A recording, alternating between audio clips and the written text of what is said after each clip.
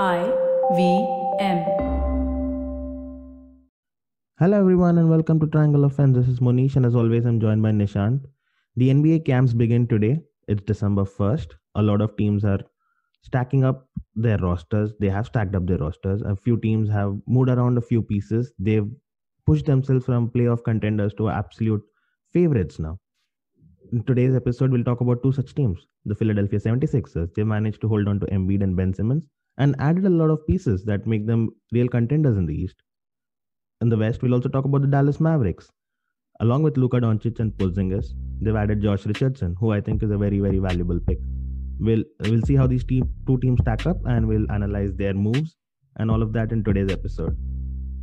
Hey Nishant, what's up? The camp start today, and a lot of teams are getting ready for the NBA season, which is just 3 weeks away.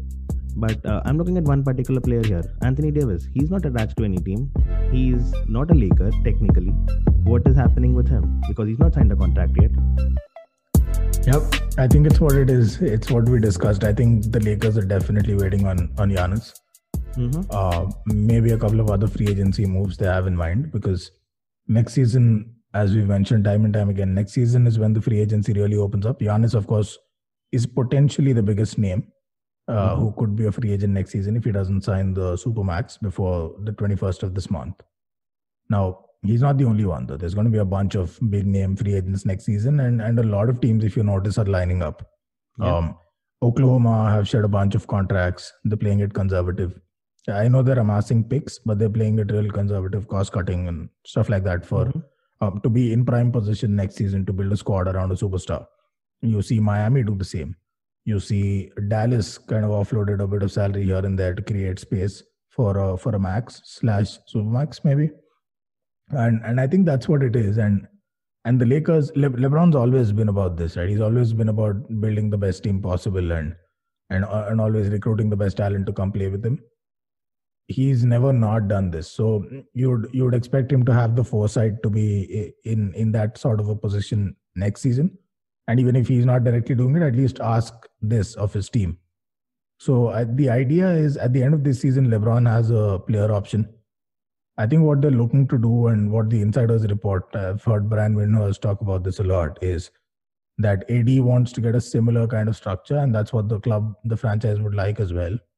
So that both LeBron and AD can opt out of their contracts, and it gives them largely a clean slate to work with, because they don't have guaranteed money owed to anyone else. They have bit part contracts here and there, but they'll free up a lot of space to figure things out in free agency. So I think that's what it is. But it is still mighty odd that camp is about to begin and he's still not on any roster.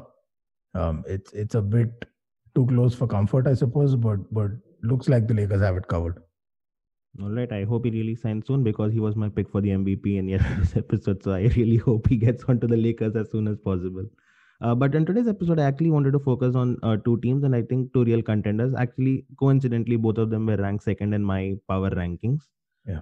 The 76ers, let's start off with them, because Joel Embiid, Ben Simmons, there were a lot of talks in the offseason about how Philly were going to split them up. Embiid or Ben Simmons, one of them might be traded. There were talks of possibly a trade for James Harden because of the Daryl Morey coming in situation. They also have Doc Rivers at the helm. So, but they managed to hold on. They've kept most of their team intact. They managed to hold on to Embiid, Ben Simmons, and also Tobias Harris, who's a pretty decent player. But I think the main addition, were the side pieces, right? They've gotten Seth Curry, who's a 44% shooter from three. They've gotten Danny Green, who has the championship experience. In fact, he's coming off a championship at the Lakers. They've also added a big center. Dwight Howard will relieve Embiid when he's off and not playing. I think Dwight Howard is a pretty good addition as well. So that looks like a very strong team. Yeah, the Dwight Howard signing is particularly impactful for them because he's had a bit of a late resurgence in his career. And he's remodeled himself to be this ideal role player, which he never was. He was always a bit of a problematic superstar with limited skill set. But now he's embraced that role player role, if I may. And he's really maximizing what was always probably his biggest strength, is his defense. He's been a multiple DPOY. He's been one of the best defenders in the league for years. And he showed some of that last season with the Lakers. Philadelphia would be real appreciative of that because when Embiid and Simmons are on the floor, that's a fearsome defense. Now, when Embiid's off the floor, they lose a lot of that size. And Al Horford, well, he's not on the team anymore, but last season when he was around, he wasn't really that guy anymore. So they really took a hit on size, which when Embiid's on the court, Simmons is no midget either. So they've got real size, whether it's perimeter defense or rim protection, right? And that's a bit of what Dwight Howard would lend to them. So that's my favorite signing. I like Seth Curry. I like loading up shooters. But Danny Green, I'm not sold, right? I think I've completely lost confidence in the guy, that he is that guy anymore. But it's classic Daryl Morey. He goes there, shakes things up, brings in a bunch of signings, never afraid to change the status quo. And with Doc Rivers, this looks like a really good team.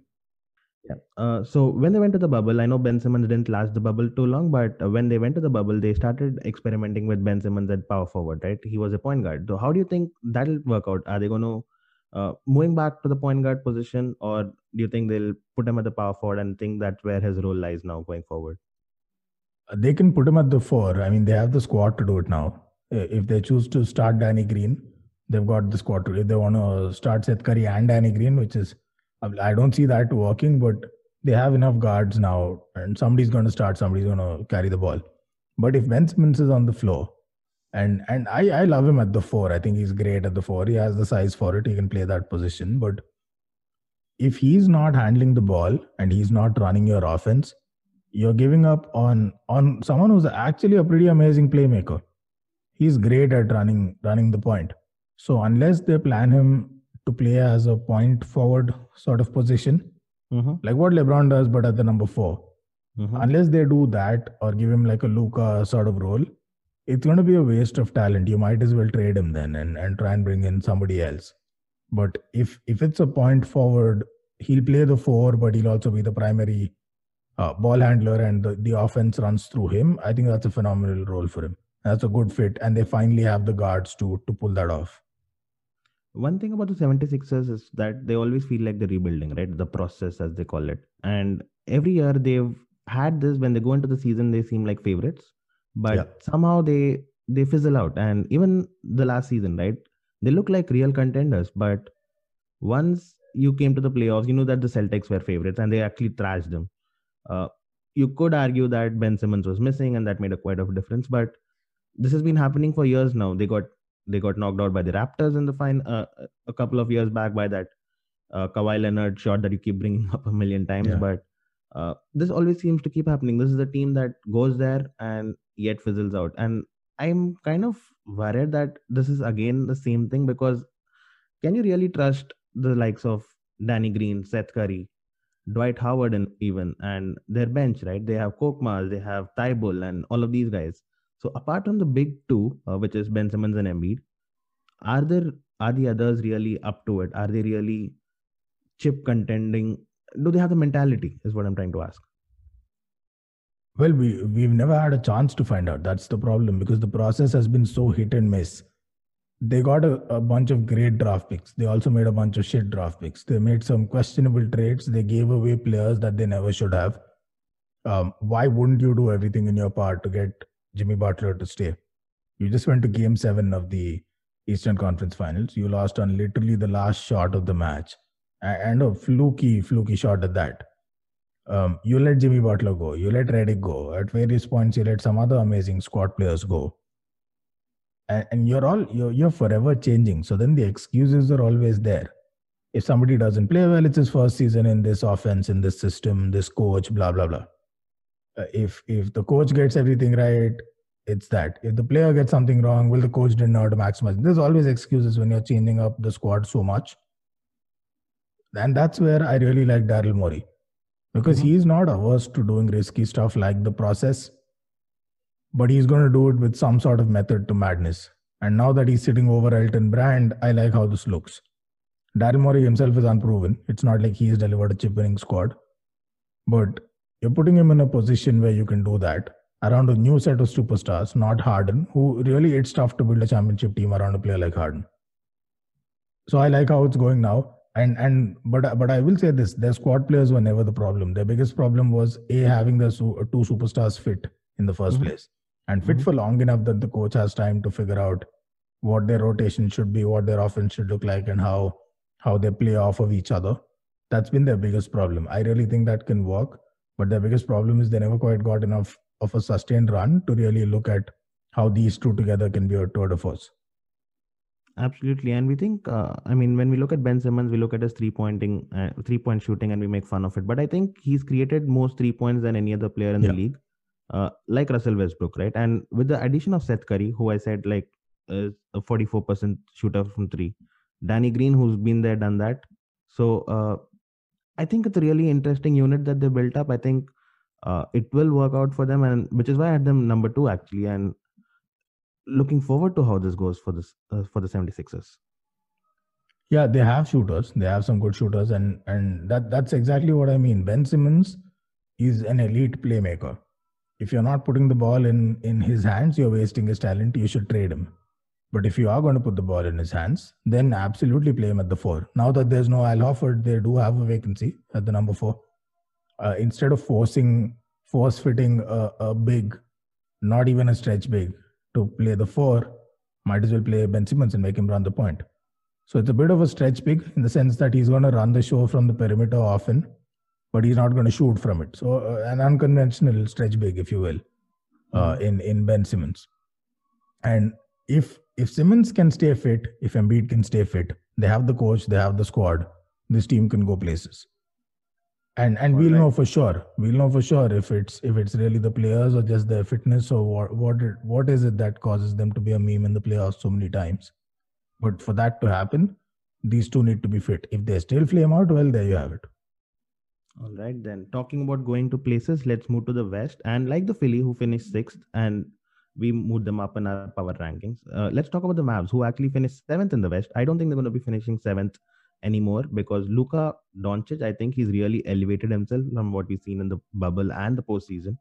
He really torched the Clippers, didn't he? Now, how does that team look? Because they've added Josh Richardson, who I don't know if I can call him an upgrade over Seth Curry, but I think they've gotten the right piece because you didn't really need Seth Curry in that team with Luka Doncic handling the ball most of the time. Now you got in Josh Richardson, who's an upgrade, especially in defense. So and the rest of the team remains as it is. So I think they're a really good unit. How do you think they are doing? Well, first of all, I have Luka winning MVP. He's my favorite for MVP. Yeah, absolutely. And it's because he has matured. It's because right place, right time. It's because he's going to get a lot of games without Porzingis. One injury or the other, or recuperation time, blah, blah, blah. So that's why he's my MVP pick. They have a really solid squad around them. The only real major difference has been Seth Curry, who moved out, right? And Josh Richardson is a fine player to add. Although I disagree, though. I think Seth Curry's shooting will be missed. Somebody who's that accurate with around a playmaker like Luka, around Luka and a stretch big like Porzingis, who cause all kinds of spacing problems, and you get open and you can shoot like Seth Curry, that's priceless. So however good Josh Richardson is from the 3, it is a bit of a step down from Seth Curry, who outside of Steph Curry, like if you need an impact 3 shooter, there's none better than Seth Curry. So that's a loss for them. Now, do I see them finishing 7th? No. Do I see them going as high as 3rd? No either, because there's going to be games. There's going to be a lot of games where they miss Porzingis. There's going to be times when they'll have to depend on their secondary and all of these support cast and crew to get things going. I don't think they have enough firepower. If Luka's off the court, this team looks shaky. If Porzingis and Luka are off the court, it's over.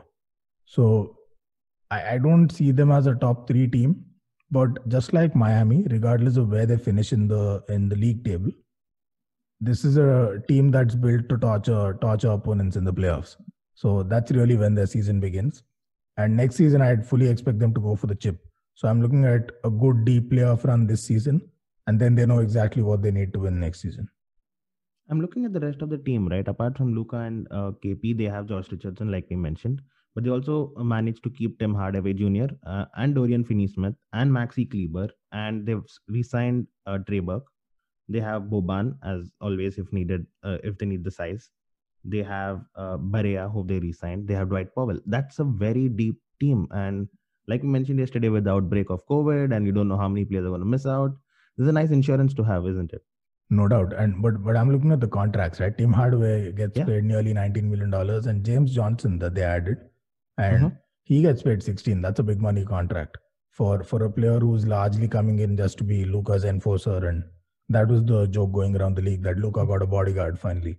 And he is that. He's exactly that. He's an enforcer. He's gonna rough you up, kind of like a Ron Artest, a young Ron Artest, minus that level of game. It can't be a coincidence that they have both of these contracts lying around while they've shipped out Seth Curry in exchange for Josh Richardson. They're obviously clearing house to get set up for free agency. But then if they need to make a trade, these two contracts total up nicely to a max contract, and maybe they can add in a couple of picks and get something going. So I think both of these are going to be important trade pieces, Tim Hardaway Jr. and James Johnson. But for the season, it doesn't hurt that they provide a nice little bit of depth to the squad. Totally. And looking at Tim Hardaway Jr., he actually did a really good job against the Clippers. He was one of the pieces that really pushed the Clippers. He ended the season with a 39% shooting from outside the arc. So, really good piece to have, adds the experience as well. And same with Dorian Finney-Smith, right? He's a real absolute beast of a defender, which players, I mean, he's one of those Marcus Smart kind of guys. He's always there in your face, not letting you get a space, not letting you get any space or a shot out. So, I think really a rugged squad, and that's what they need around Luka. Yeah, except Luka, everyone defends really well. They put their heart and soul into defense, and Porzingis, of course, is a monster. So it's a nice squad. They've got real depth. They're built to be really strong. But I just don't think this squad, as it's shaped right now, is going to make waves in the regular season. Maybe top 4, maybe top 5. But in the playoffs, they're going to be a handful. That's when they're really going to shine. When you play the same team repeatedly again and again and again, and it's a question of whether the one offense can figure out the other's defense or vice versa. Somebody like Luka, if there's a Porzingis fit next to him with this depth, that's an unstoppable force in the playoffs. Totally. You mentioned about how Mavs were clearing up their salary space, right? And you talked about Giannis. But what about Luka? He's up for a contract next season, and he could probably be up for an extension. He could be up for a supermax if he wins the MVP as well. Yeah. Interesting times for him. And is this something that you think he's here to last, right? You compared him to, say, Magic Johnson or a Larry Bird. Right. And he's that kind of a player. He can pass the ball. He can create plays. He can shoot the threes. He can shoot. He can get his own shot. He can dribble. He can do everything and get his own shot off. And he almost averaged 10 rebounds as well. So how much better can you get? Yeah, I think he's more Larry Bird than he is Magic. But from whatever videos I've seen of Larry Bird and documentaries and all of that, he was a pretty incredible defender too. So that's something Luka might have to work on and improve. I don't think you're ever going to see Luka be an elite defender in the league like a Ben Simmons or someone of that level. But I think he should be able to get his defense up to a level where it's acceptable, and he doesn't kind of stand out and stick out like a sore thumb and be a liability the way James Harden often is. Though I feel like he gets a lot more stick than he deserves for defense. So Luka, there's room to improve, but everything on offense, he's so much like Larry Bird and probably a better playmaker than Larry Bird. Though Larry Bird was a way better shooter. So there's upside, there's similarities, but there's also tremendous upside and areas where he can improve. And that's the frightening part because he's so young. He's what, 21 now? He's got years of improvement. He's 4 years younger than Giannis, and Giannis is a young superstar in the league.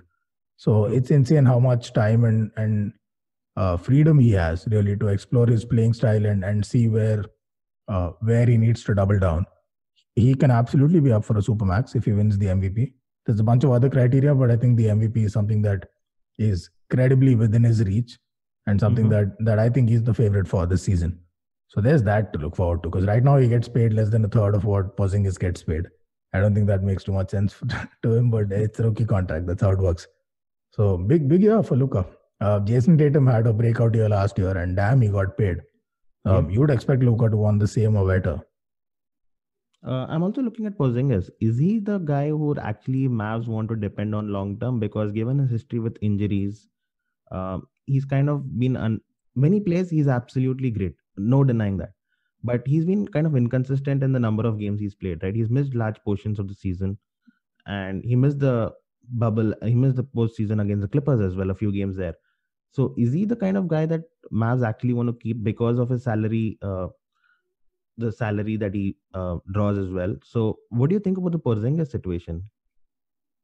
Yeah, personally, my controversial take would be they should trade him at some point, and maybe they're looking to trade him at some point because I love Porzingis, and it's great when him and Luka play together. And Porzingis is 25, so you're looking at these guys, you're thinking dynasty. 21-year-old superstar, 25 amazing players, chip sometime in the next 2-3 years, and this is a dynasty in the making. Except Porzingis is 7'3", already proven to be injury prone.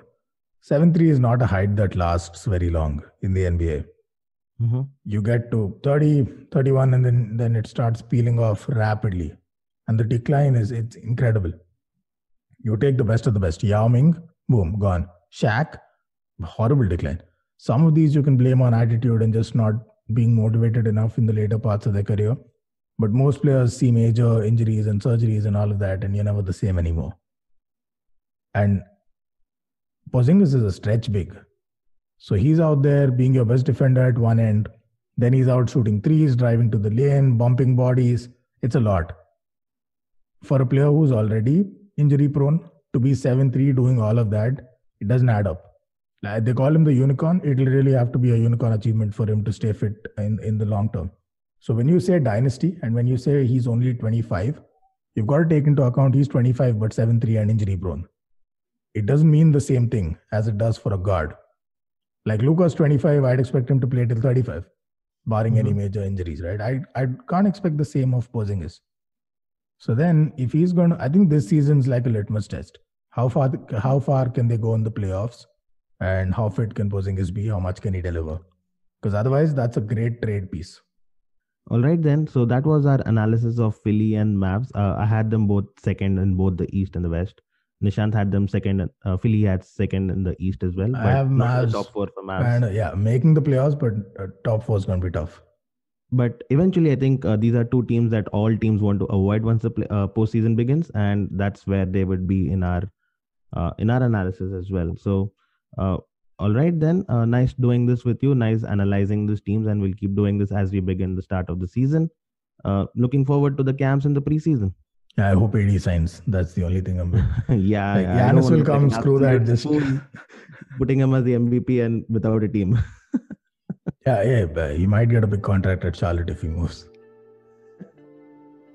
All right then. Talk to you soon. All right, just.